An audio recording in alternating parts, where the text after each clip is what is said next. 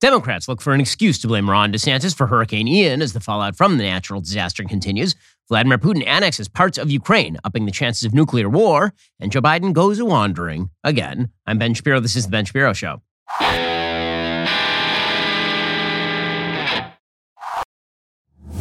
This show is sponsored by ExpressVPN. It's time to stand up against big tech. Protect your data at expressvpn.com/Ben. We'll get to all the news in just one moment. First, as you know, the government is addicted to spending, and that reckless spending is driving up costs on pretty much everything. None of that is fair, but you also don't have to be a victim. Instead, why not lower your monthly costs in an easy way? I mean, lower the cost on your cell phone bill. Switch your cell phone service to Pure Talk. Take a look at that cell phone bill. If you're with Verizon, AT&T, or T-Mobile, I know how much you pay. The answer is you are paying too much money. Pure Talk will give you unlimited talk, text, and 6 gigs of data for just $30 a month. That could be a huge savings for you and your family. That's grocery money or gas money, and Pure Talk never raises their rates, like ever. By switching to Pure Talk, the average family of 4 is saving over $75 every month. Customers are realizing they simply don't need as much data as they thought they did. Join the hundreds of thousands who are making the switch to Pure Talk today.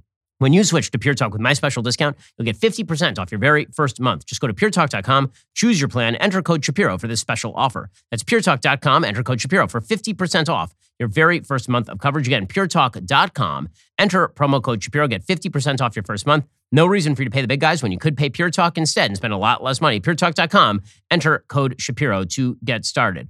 Alrighty. Also, make sure that you do the thing that matters most to your family's legacy. I'm talking about preserving your family's memories. This is like one of the most important things I think anybody can do. Like seriously, anyone.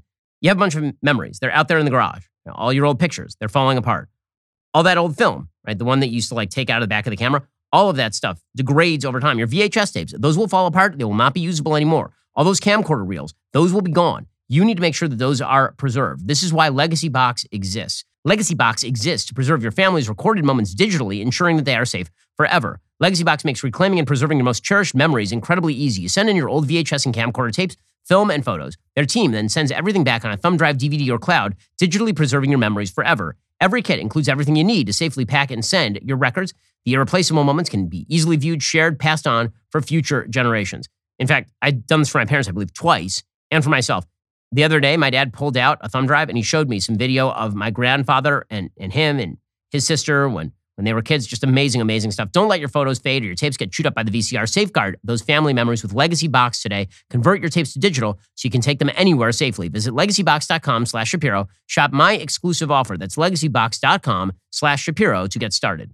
We have more news from the fallout from Hurricane Ian. Dozens of people are dead in the aftermath of Hurricane Ian, mostly people who were drowned. You would assume these are disproportionately elderly citizens who either couldn't leave the house or didn't leave the house and then were unable to escape when the floodwaters rose. According to the Washington Post, Florida residents are grappling with widespread destruction and flooding after Hurricane Ian, one of the most powerful storms to ever hit the United States, amid ongoing search efforts and a death toll that has risen to at least 62. Across the most affected parts of the state, local and federal rescue crews continued to scour neighborhoods for survivors. We're not in recovery phase, said Chase Fabrizio, the leader of Maryland Task Force 1, a search and rescue crew of FEMA. We are still in the search. Across the southwest and central regions of the state, about 800,000 homes and businesses remained without power on Sunday afternoon, according to poweroutage.us. In North Carolina, there were still 16,000 customers without power. By the way, that 800,000 homes and businesses remaining without power, that is down from well north of 2 million in the immediate aftermath of the hurricane. Meanwhile, several bridges were destroyed, complicating rescue efforts. The causeway to Sanibel Island, a 12-mile barrier island, was rendered impassable, cutting off the island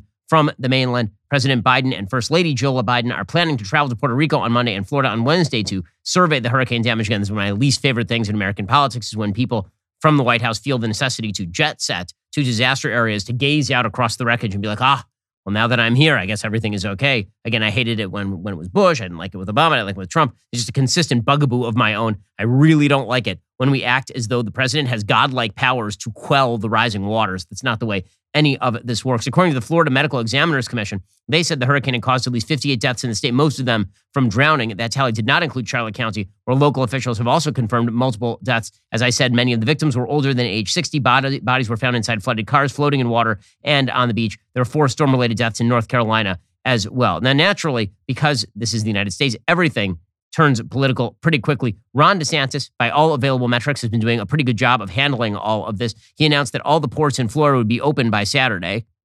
The ports, Tampa Bay, Miami, Everglades, they are reopened for fueling. And I think between today and tomorrow, all the ports in the state of Florida, up and down both coasts, will be operational. Many in the media are looking for an excuse to blame DeSantis for something. So the thing that they have come up with so far is DeSantis defending his Lee County late evacuation, or by late evacuation, or we mean it was still 21 hours before the Cat 4 superstorm made landfall on North Captiva Island. And again, that was a mandatory evacuation order that only went out 21 hours beforehand, specifically because the storm took a really, really late turn. It was expected, of course, to move north into the Panhandle, and then it took this very late breaking turn. Again, that's still almost a day to get out if you need to get out. So the fact that a lot of people didn't leave, a lot of people were told to leave and they didn't. Some local officials said the county was lulled into a sense of false complacency in the lead up to the cataclysmic event. The Barrier Islands first hit by Ian were all part of the projected models of the storm path's 72 hours before it slammed into the United States. But Fort Myers was not. And Fort Myers is, of course, the place where he did not say mandatory evacuation until about 21 hours before. So again,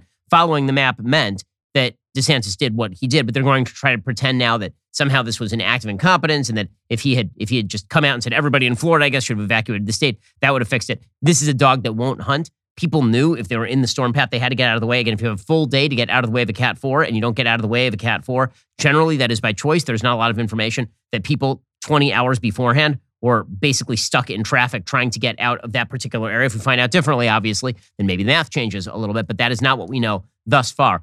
The other area where the media are jumping all over DeSantis is that DeSantis talked about the fact that in the aftermath of, for example, Hurricane Katrina, you saw widespread looting. You saw people who were stealing things. You saw a lot of criminality. He said while he was touring the state, do not think about looting. You should remember that this is a Second Amendment state. If you try to loot things, you may get shot. We want to make sure we're maintaining law and order. Don't even think about looting. Don't even think about taking advantage of people in this vulnerable situation. And so local law enforcement is involved in monitoring that. You know, I told Kevin if the state needs to help as well, because you can have people bringing boats into some of these islands and trying to ransack people's homes. I can tell you in the state of Florida, you never know what may be lurking behind somebody's home, and I would not want to chance that if I were you, given that we're a Second Amendment state. Florida Attorney General Ashley Moody seconded that. She said looting is not going to be tolerated in the state of Florida, which obviously differentiates it from the place where I came from, California, where looting was tolerated in widespread fashion without a natural disaster just because, hell, why not? Anyway, here was the Florida AG.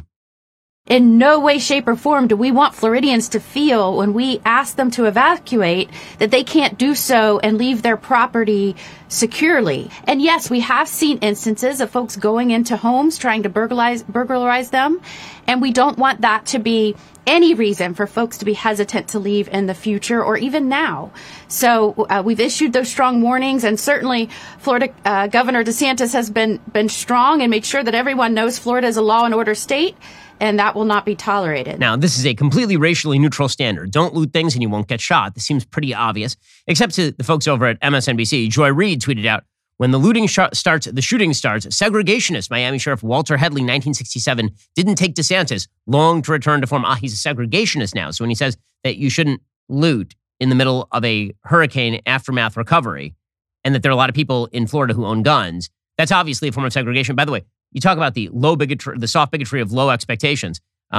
That's pretty hard bigotry right there, because apparently Joy Reid is now assuming that everybody who would be looting in the state of Florida is black, which is why Ron DeSantis would be saying that. An insane proposition, given the fact a lot of not black people live in Florida, and presumably many criminals who are not black live in Florida and would be engaging in looting if that were to happen. So well done there from Joy Reid. Again, this is a dog that's not going to hunt. So far, there's a struggle to come up with some sort of narrative as to how DeSantis is blowing this, because what Democrats are really afraid of is that DeSantis will respond to this in actually mature, responsible fashion. And if that happens, it boosts his chances at 2024 even more. Meanwhile, Kamala Harris continuing to do what she does worst, which is be vice president. So the vice president of the United States actually said out loud that hurricane and disaster relief should be allotted and allocated based on race, which is crazy. I mean, you should actually give people who need the money and resources they need, not based on their skin color, but again, because this entire administration has been pervaded by equity considerations. This is how you end up with Kamala Harris saying this sort of nonsense. It is our lowest income communities and our communities of color that are most impacted by these extreme conditions and impacted by issues that are not of their own making. And so absolutely. And so we have to address this in a way that is about giving resources based on equity, understanding that we fight for equality, but we also need to fight for equity, understanding not everyone starts out at the same place. And if we want people to be in an equal place, sometimes we have to take into account those disparities. The smarm is so strong with this one. So just to get this straight, we're not going to pay attention to which communities need it most. We're going to pay attention to which communities are apparently most stacked with people of color in the name of equity, according to Kamala Harris. This, of course, prompted the state of Florida to be like, no, that's not the way this is working. That would actually be illegal, right? You can't actually do that under federal or state law. That is discriminatory. The fact that the vice president of the United States keeps saying stuff like this is, once again, demonstrative of a worldview that is incredibly perverse. The idea being, again, the old New York Times headline, world to end tomorrow, women and minorities hit hardest. Now it's hurricane hits, women and minorities hit hardest, even if we have, by the way, we have no evidence that that's the case. Many of the areas that were absolutely destroyed here, like Sanibel Island, that is a very wealthy area. I mean, you're talking about some of the wealthiest areas of Florida. You're like vacation islands with a lot of white people who are very, very rich. And apparently those people don't get any aid because, what, equity or something. Meanwhile, in another ironic headline, according to the Daily Wire, a Coast Guard hero who was praised by Joe Biden for saving lives after Hurricane Ian is now facing discharge because he didn't get the COVID jab. Apparently, aviation survival technician second class Zach Loesch earned praise on a Friday phone call from the commander-in-chief for kicking in a wall to save a trapped wheelchair-bound woman and her husband. The guardsman hoisted the woman in her wheelchair to a waiting helicopter, according to Breitbart, which interviewed him. Biden said in a press release, "I told him how proud I was of him and thanked him for all the hard work he and his coasties are doing to save lives." And he personally thanked Loesch and Lieutenant Commander Christopher Hooper for the heroic work they and their Coast Guard colleagues have performed during search and rescue operations in response to Hurricane Ian. Apparently, Biden said that Hooper's team also saved a 1-month-old baby. It was not clear where the rescues occurred. There's only one problem, according to the Daily Wire. The next time Loesch hears from a federal official, it could be to learn that his career is over because he told Breitbart that he had applied for a religious exemption to avoid taking the COVID vax, but doesn't expect to have it honored. He said, if I'd asked any of the people I saved yesterday if they wanted to come with me, even though I'm unvaxxed, every single one of them would have said yes, he said. And all of this is madness and, again, demonstrative of the silliness of this administration, which has very screwed up priorities, shall we say. Meanwhile, the left is trying to take advantage of Hurricane Ian, not just to bag on Ron DeSantis for no discernible reason, but also to push the idea that this is climate change. So they had on the noted scientific expert, Bill Nye, who's mostly a noted scientific expert because he spoke to us about basic science, like how to make a potato battery when we were all 8. But apparently Bill Nye is like the best climate scientist they could come up with over at CNN. So the very, very well-versed in all climatology, Bill Nye, and Jim Acosta, who's very well-versed in how mirrors work, they really went at it here. If we don't acknowledge there's a problem, we're not going to get it done. And so I just want to ask conservative lawmakers to cut it out. I understand that you want to get reelected. I understand that you have this primary system which motivates you to get these hardcore conservative voters engaged. But look, you've just cut it out. We've got hundreds of thousands of people suffering tremendously. Now, come on, let's get to work. This is the United States. Come on, let's be world leaders, for crying out loud. And Bill, I mean, when we talk to people out here on the ground, you know, I talked to several folks this morning who were saying this, that, you know, we just need to come together as a country. Okay, I mean, I'm sorry, listening to Bill Nye lecture you about climate change, this is just, if only we had the will, man. If only we could all wear weird bow ties and still live off the legacy of making a show that we used to like put on our VHS tapes in 1997. And then you got Jim Acosta being like, I too am a climate change expert because I'm standing in Florida wearing a polo shirt that's unbuttoned. Look at me. I know about climate change as well. And the data demonstrate hurricanes are not more common and they're not more severe. This is one of the areas where the link between climate change and weather events is actually the weakest by all available data. It is interesting to note that Bill Gates, who's a big proponent of the idea that we have to do world-beating change in order to prevent climate change, even Bill Gates came out yesterday and he said, I don't think it's realistic to say that people are utterly going to change their lifestyle because of concerns about climate. You can have a cultural revolution where you're trying to throw everything up. You can create a North Korean type situation where the state is in control. Other than immense central authority to have people just obey, I think the collective action problem is just completely not solvable. Anyone who says that we will tell people to stop eating meat or stop wanting to have a nice house and will just basically change human desires, I think that's too difficult. You can make a case for it, but I don't think it's realistic for that to play an absolutely central role.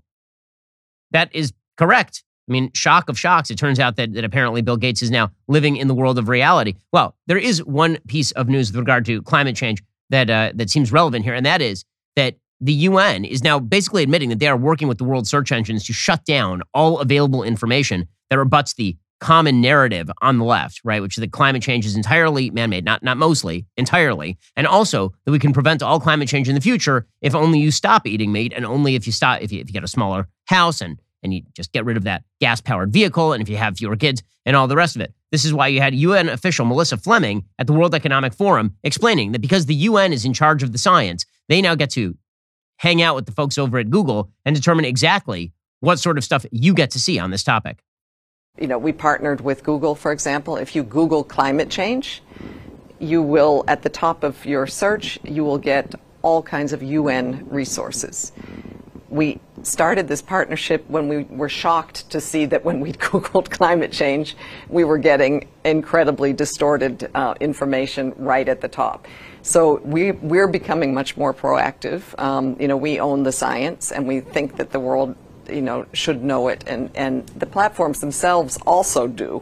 But again, it's a huge challenge that I think all sectors of society need to be very active in. Yeah, the words of tyranny right there. We own the science. We are the same thing you heard from Anthony Fauci. He was the science, therefore you had to listen to him no matter how wrong he was.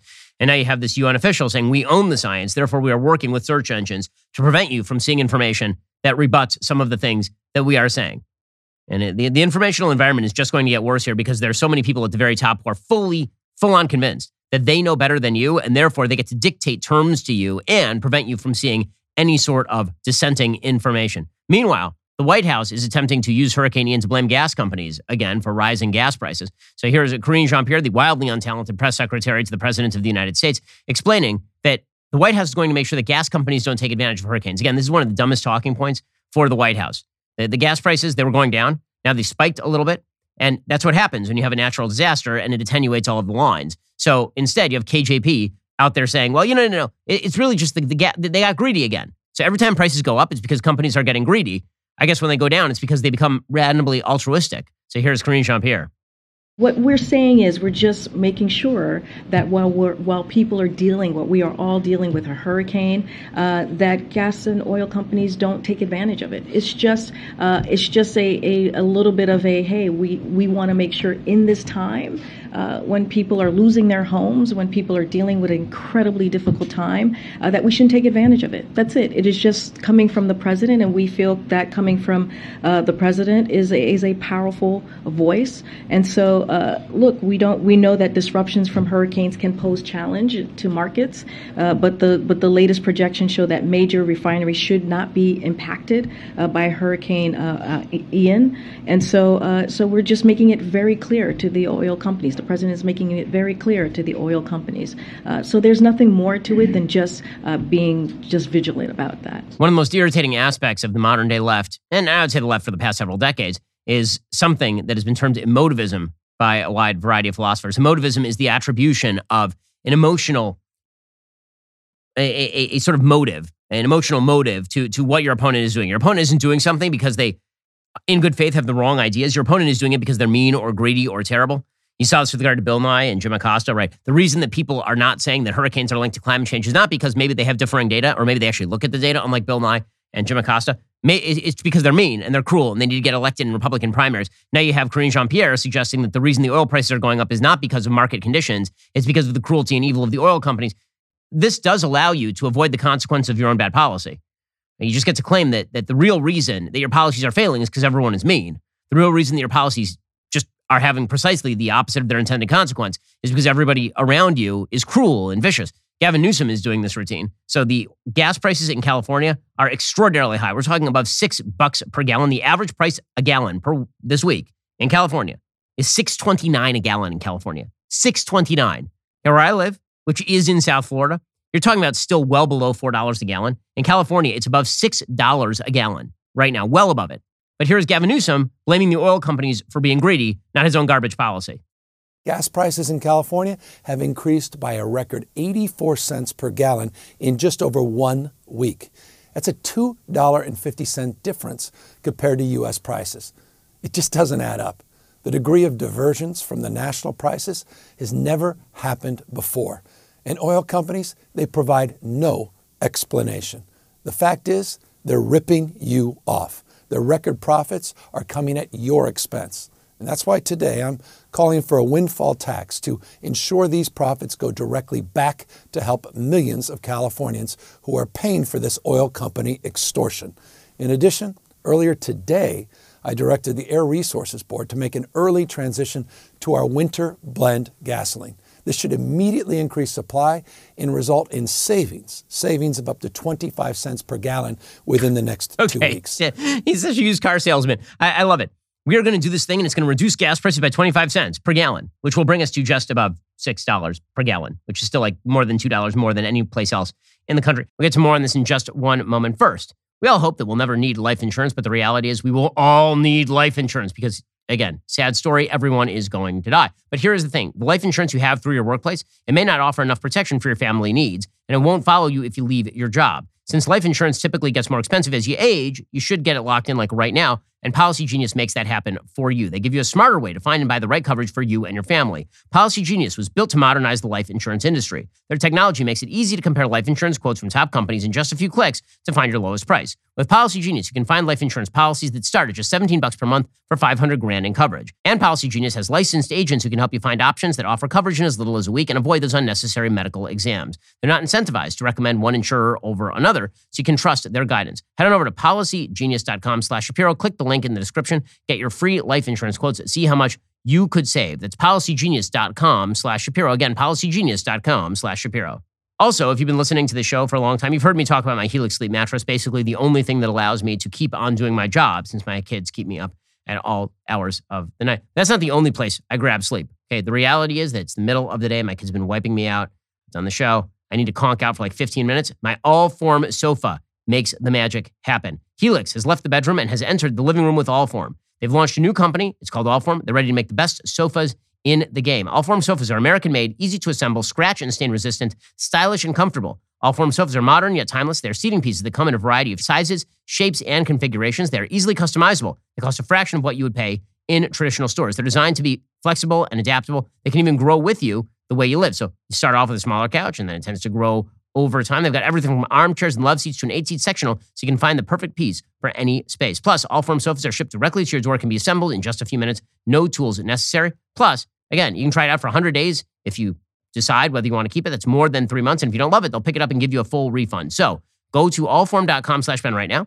They're offering 20% off all of our orders for our listeners. Again, that's allform.com/Ben. Step up your sofa game today. It's probably because oil companies in California are particularly mean. Like everywhere else, they're very altruistic, but in California, they're extraordinarily mean. Or alternatively, California's energy policy is garbage. It's a really, really bad energy policy. That's precisely what the editorial board over at the Wall Street Journal is saying. Quote, California gas prices have long been higher than the national average owing to hefty fuel taxes and climate regulations. But the difference now is the largest in at least 2 decades. Taxes add about 66 cents to the price of a gallon, about twice as much on average as other states. California's cap and trade program and low carbon fuel standard add roughly another 46 cents a gallon. So just right off the bat, you're talking about the cap and trade program and the taxes. You're talking about $1.12 that is being added directly to the price of gas. Okay, so that's already explaining more than half of the discrepancy currently between national gas prices and California gas prices. These climate regulations are causing refineries to shut down or convert to producing biofuels that are more profitable because of rich government subsidies. California lost 12% of refining capacity between 2017 and 2021, and is set to lose another 8% by the end of next year. Yet refineries outside of the state can't produce its supposedly greener fuel blend. Right? So the reason he's going to the winter fuel blend, which is the less green version, is because there's such heavy restrictions on how you do the fuel blend in California that only California refineries can do it. But California refineries have been shuttering because they can't make enough of a profit by doing business in the state of California because of Gavin Newsom. But they're the ones who are mean. They're the ones who are cruel. It is such common left-wing government statist nonsense to create a vast regulatory scheme that drives up the cost of a product and then blame capitalism for the failure of the competitiveness of the product. As the Wall Street Journal points out, when California refineries experience problems, gasoline supply becomes tight and prices shoot up. A few refineries are experiencing scheduled maintenance after running all out over the summer. A couple experienced unexpected problems. West Coast fuel inventories are the lowest in a decade, and California refiners are now reaping huge profits because they can and because they have to, because you have to stock up right now because when the pendulum swings the other way, you're going to get crushed. If you're a refiner on the Gulf Coast, your gross profit on gas is about $6.60 per barrel of oil. If you're in LA, it's about $101, according to Tom Closa of the Oil Price Information Service. As much as progressives loathe big oil, their climate policies benefit large refiners and producers that can sustain the state's steep regulatory costs. They created basically a de facto monopoly for all the people they're now yelling at. So again, well done here from Gavin Newsom. This is why he desperately is attempting to backfill his own bad policy by allowing those refineries to produce winter blend, which again is the less clean version of fuel. Meanwhile, on an international level, the drop in oil prices is actually going to now lead to higher prices because OPEC does not like it when the gas prices drop this much. So according to the Wall Street Journal, OPEC Plus is now set to consider its most drastic reduction of production since the pandemic in order to help prop up falling oil prices, a move that could pressure on global economic growth. OPEC and its Moscow-led allies, collectively known as OPEC Plus, is considering a cut of more than 1 million barrels a day, delegates in the group said. Concerns about a slowing global economy have dragged oil prices down at their fastest pace since the COVID-19 outbreak began in early 2020, prompting OPEC to consider ways to prop up the price of oil. Any move by OPEC to raise oil prices could put further pressure on Western consumers who are already hurting from high energy costs while also helping Russia, one of the biggest energy producers in the world, fill its state coffers as it wages war against Ukraine. So again, the inflationary policy that was pursued by central banks all over the West and the insane spending policies pursued by nearly every European country, plus you get off the gas, and it turns out that you're still getting the gas and natural gas from Russia. Well, then when the prices drop because your economy sinks, all the places that produce gas restrict supply in order to drive up the price again. So the prices, which are already inflated because Russia is already taking a 2x4 to your energy markets, now those prices are set to jump even more. So again, well done policymakers here. Oil prices had shot up over $100 a barrel and stayed there for months, but Brent crude, the global oil benchmark, is now down 23% this quarter. Falling oil prices are often a pressure release valve for the global economy, reducing costs as demand falls in a cycle that repeats itself. OPEC Plus often holds itself out as a regulator of the oil market, aiming to keep supply and demand balanced, but a production cut would support prices at a time when they are at historically high levels. Because even though the oil prices have been coming down recently, like over the past month or so, they're still very, very high compared to where they were like a year ago. Adel Hamazia, a visiting fellow at the Center for Middle Eastern Studies at Harvard, said the move could play a role in making recessions worse in some countries. He explained the production cut could push inflation higher and hurt oil demand further. The U.S. has actually asked OPEC to pump more oil, but it turns out that Joe Biden's plan to yell at the Saudis because they're very, very mean and killed Jamal Khashoggi, it turns out that now the Saudis don't listen to him all that much. So all Joe Biden is doing is tapping into the Strategic Petroleum Reserve. A genius move.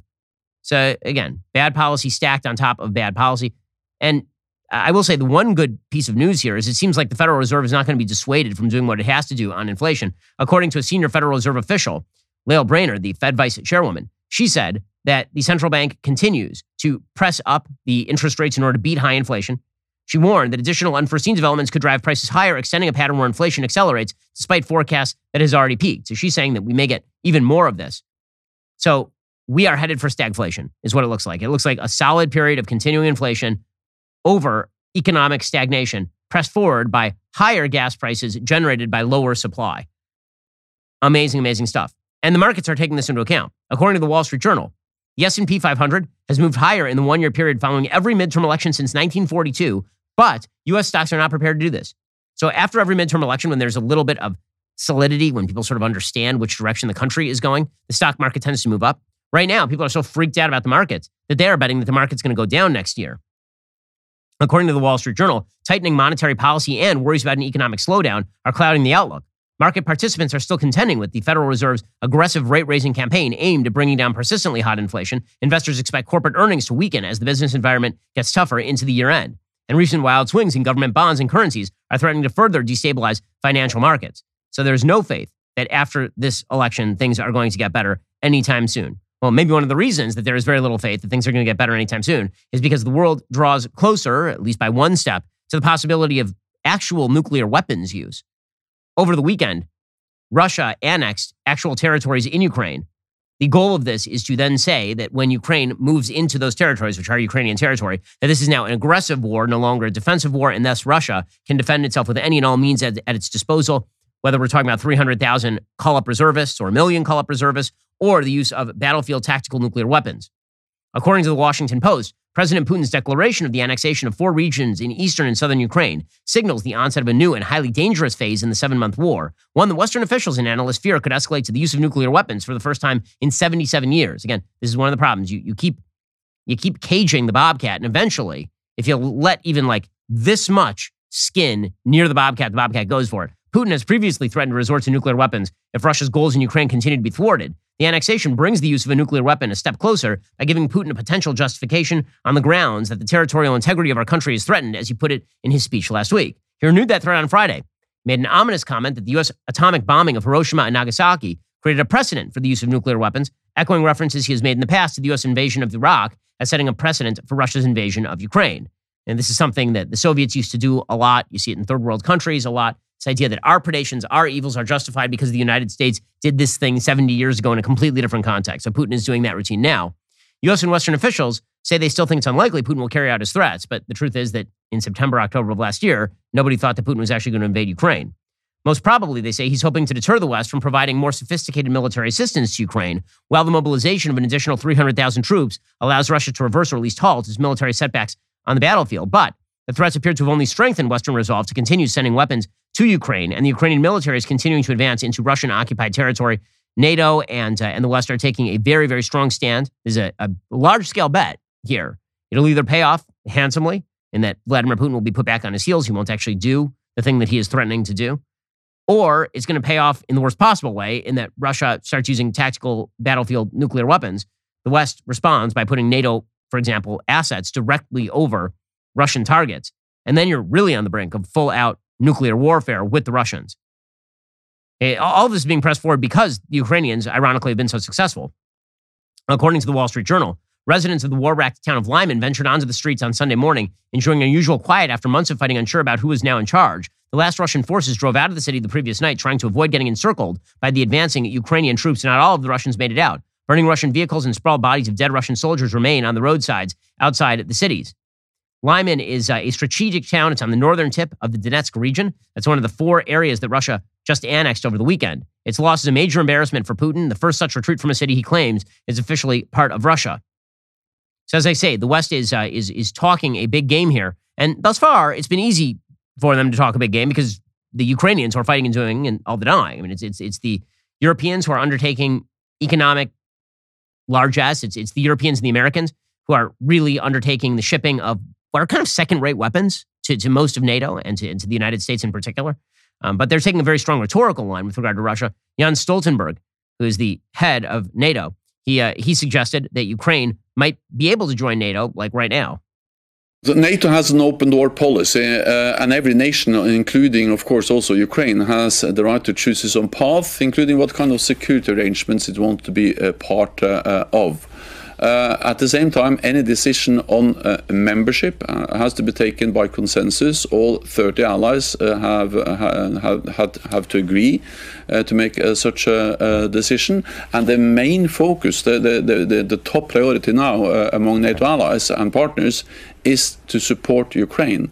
Meanwhile, Jake Sullivan, the national security advisor to the president, he said that the Russian annexation attempt is a fraudulent attempt, which it is. I mean, the Russian attempt to annex this as a historic part of Russia is silly, but it obviously is an attempt to set up the predicate for the possibility of pouring more troops into the region. President Biden issued a strong condemnation of Russia's fraudulent attempt to annex sovereign Ukrainian territory. This act is a flagrant violation of international law, and it has no legitimacy. Unfortunately, it's also not surprising. It's straight out of Putin's playbook of deceit, disinformation, and aggression, and we've been warning about it for months. In fact, I've stood at this podium and warned about it several times, including as recently as last week. By the way, the Ukrainian advances continue apace. According to certain Russian sources, they're saying the Ukrainian forces are trying to take over a place called Berislav. If those claims are true, it would indicate Ukrainian soldiers have now breached around 72 kilometers into Russian lines in Kherson Oblast, which is, again, one of these regions that Russia is now claiming as its own. So the possibility of Putin actually doing something wild is growing by the day. This whole situation is very much reminiscent of the 1939-1940 so-called Winter War in Finland. At that time, it was right at the outset of World War II. The Molotov-Ribbentrop Pact had been signed. There was an alliance between the USSR and Germany.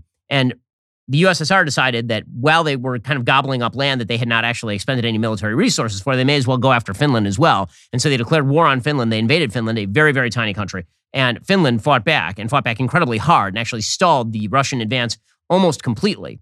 They were receiving some forms of support from the United States. They were receiving support from the outside, from a wide variety of nations, ranging from actually Italy to Britain, to the United States, to Hungary. There's a lot of support against the USSR in Finland, and it basically stopped the USSR dead.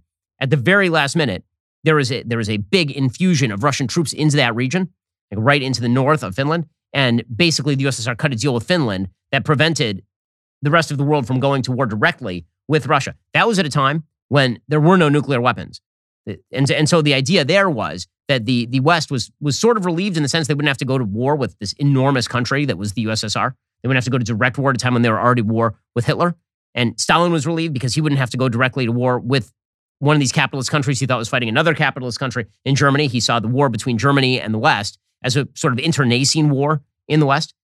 The difference this time is that we're not talking about the possibility of having to go directly to war with a conventional army in Russia. That would not be all that intimidating for NATO. NATO has resources that vastly outpace that which Russia can bring to bear. We're talking about a nuclear-armed country. And so the real threat here is not that Russia is going to rush a bunch of troops into the region. The real threat is the possibility of use of nuclear weapons in the region, violating that precept. And nobody really knows what's going to happen next. If Russia were to use a nuclear weapon, nobody knows what the response looks like from the West. What do? Do they put those NATO airplanes over Russian targets? Do they provide significant forward military resources to the Ukrainians for the possibility of taking actual Russian territory? What does that even look like? And this is why Putin's threatening it, of course. So this is now a giant bluff. I mean, this is a giant poker game. And again, when I say it's a bluff, I hope it's a bluff. It may not be a bluff, which is why, as I've been saying all along, the best case scenario here is that Putin goes. But if we're just hoping to avoid the worst case scenario, which is the reinstitution of nuclear weapons, well, then at this point, you have to be talking to Putin about what an off-ramp looks like. By the same token, if Putin can simply hold up the rest of the world by threatening to use a nuclear weapon, well, there's a reason why North Korea has a nuclear weapon. It's because they've been able to hold at bay the rest of the world, despite being a horrific, tyrannical hellhole of a state. And this is why Iran is seeking a nuclear weapon as well. Alrighty, coming up, we'll get to Joe Biden, who unfortunately continues his descent into senility. The Daily Wire is hiring a senior front-end web developer to join our streaming platform and e-commerce team. You need at least 3 years of real-world software experience, but you don't need a college degree, just big league coding chops. In Big Bang Theory speak, you got to be adept in HTML5, CSS3, JavaScript, React Native, and RESTful APIs. I don't know what any of those things are, but you may, which might make you qualified for this job. In any case, if front-end web development is your love language, apply to join us in Nashville, where you will upgrade the user experience and beauty, not just of our streaming platform, but more importantly, of my sections of the website, which is the part that's important to me. So go to dailywire.com/careers and apply today. Also, the Daily Wire is hiring a senior vice president of marketing, analytics, data, and operations. That is a lot of responsibility, I'm told. This is a high-profile executive role with paid relocation to Nashville. That's nice. I don't know what any of those things mean either. This innovator will design, hire, and oversee a world-class marketing data and analytics team that is built atop the marketing data stack, from CRM platforms to multi-touch attribution tools to propensity targeting models. Again, don't know what any of this means. This leader will, for example, study which Daily Wire shows and films most interest the fans, and also which Daily Wire host is most annoying. We don't need to study for that. We know the answer. That's Michael Knowles. So if you understand what a full marketing data and analytics stack is, you might want to head on over to dailywire.com/careers right now to apply. Well, speaking of someone who doesn't know what's going on around him most of the time, the President of the United States continues to gaffe apace. So repeatedly over the weekend, the President of the United States just made clear that he should not be allowed out of the basement because every time he comes out of the basement, he makes a boo-boo. So at one point during a speech over the weekend, the President suggested that he was used to being banged up on by Republicans, but I know I'm being banged up by the Republicans, but come, bring it on. Yeah, bring on him, man. Also, I don't know why he's on the set from a 1970s game show, but apparently he is. Also, Joe Biden told a reporter at one point not to look at the teleprompter. This is a thing that he said in the middle of a press conference. America and its allies are not going, let me emphasize, are not going to be intimidated, are not going to be intimidated by Putin and his reckless words and threats. He's not going to scare us, and he doesn't, or intimidate us. Putin's actions are a sign he's struggling. The sham referenda he carried out and this routine he put on. Don't worry, it's not on there if you're looking, okay? Who's he talking to and why? And why is he talking to the teleprompter again? Yeah, when this was Donald Trump, this just demonstrated who's unfit. When it's Joe Biden, he's everybody's charming grandpa who talks to ghosts. He did that again, so that was fun. He finished his little presser, and Jill came to guide him away the way that Edith Wilson used to wheel away Woodrow. And Joe Biden just starts like shaking hands with the air again. Maybe it's just, again, my going theory is maybe it's we who cannot see. Maybe in fact he does have a best friend who's a ghost. It's possible. I mean, why not? First of all, that'd make a great pitch for a movie. It would do better than Bros did over the weekend. The president who has an imaginary friend who died like 20 years ago. Yeah, I think that would work. Here's the president of the United States and his imaginary dead friend. Here he is. He's talking to no one. And then he's like, where should I go? And Kamala Harris is like... Talking about that a little later today, okay? Kamala Harris is like, let's go this way. And Jill's like looking down at the floor just to make sure that he doesn't trip over a cord. Literally, that's what they're doing. They're all looking down at the floor to make sure that Joe does not trip over the cord to the teleprompter. Yeah, all of this is very, very encouraging. It's also very encouraging that the person backing up Joe Biden is Kamala Harris. Joe Biden suggested that she would not be the last woman to be either vice president or president. If he is trying to predict here that Kamala Harris will be president, I can dissuade him of that notion. Kamala Harris will never be president of the United States. She is awful at this job. There's no way, unless, God forbid, something happens to him and she just accedes to the job, there's no way. There's no way she becomes elected president of the United States. You're the first, but Kamala often says you won't be the last.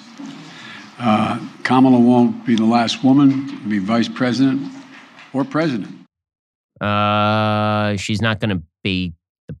Okay. All righty. Meanwhile, the Democrats in the polls have begun to sink. They are receding back to the kind of norm for this area. There was this spike during the summer, and the implication during that spike is that possibly the Democrats would have a shot at retaining the House. That is no longer the case. It is pretty certain at this point that Republicans are going to pick up significant seats in the House. It's almost undoubted that they will end up taking the House.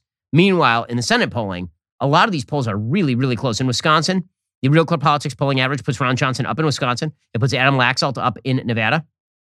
John Fetterman's lead is down to somewhere between 2 and 4 points by all available polling.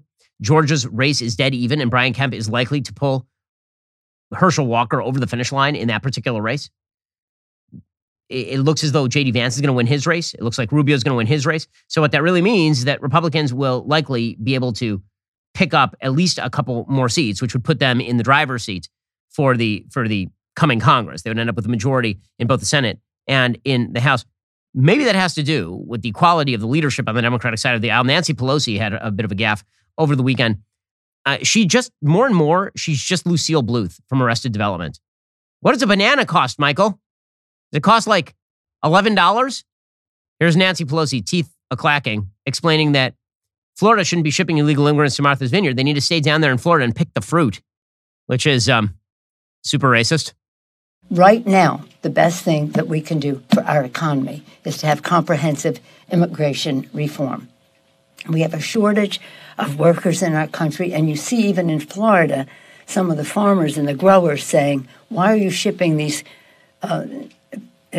immigrants up north? We need them to pick the crops down here. But that doesn't mean that we don't recognize our moral responsibility as well. So, wait, our moral responsibility is to keep cheap illegal labor in Florida so they can pick oranges? Is that what she's suggesting our moral responsibility is right there? Man, with a leadership class like Joe Biden and Nancy Pelosi, I can't imagine how things are going wrong for Democrats. Alrighty, guys, the rest of the show is continuing now, including Alexandra Ocasio-Cortez writing letters to a bunch of rabbis about how she should be able to dictate their views on gay rights. Plus, the Supreme Court is coming back into session. They have a bunch of big decisions on the docket. If you're not a member, click the link in the description and join us.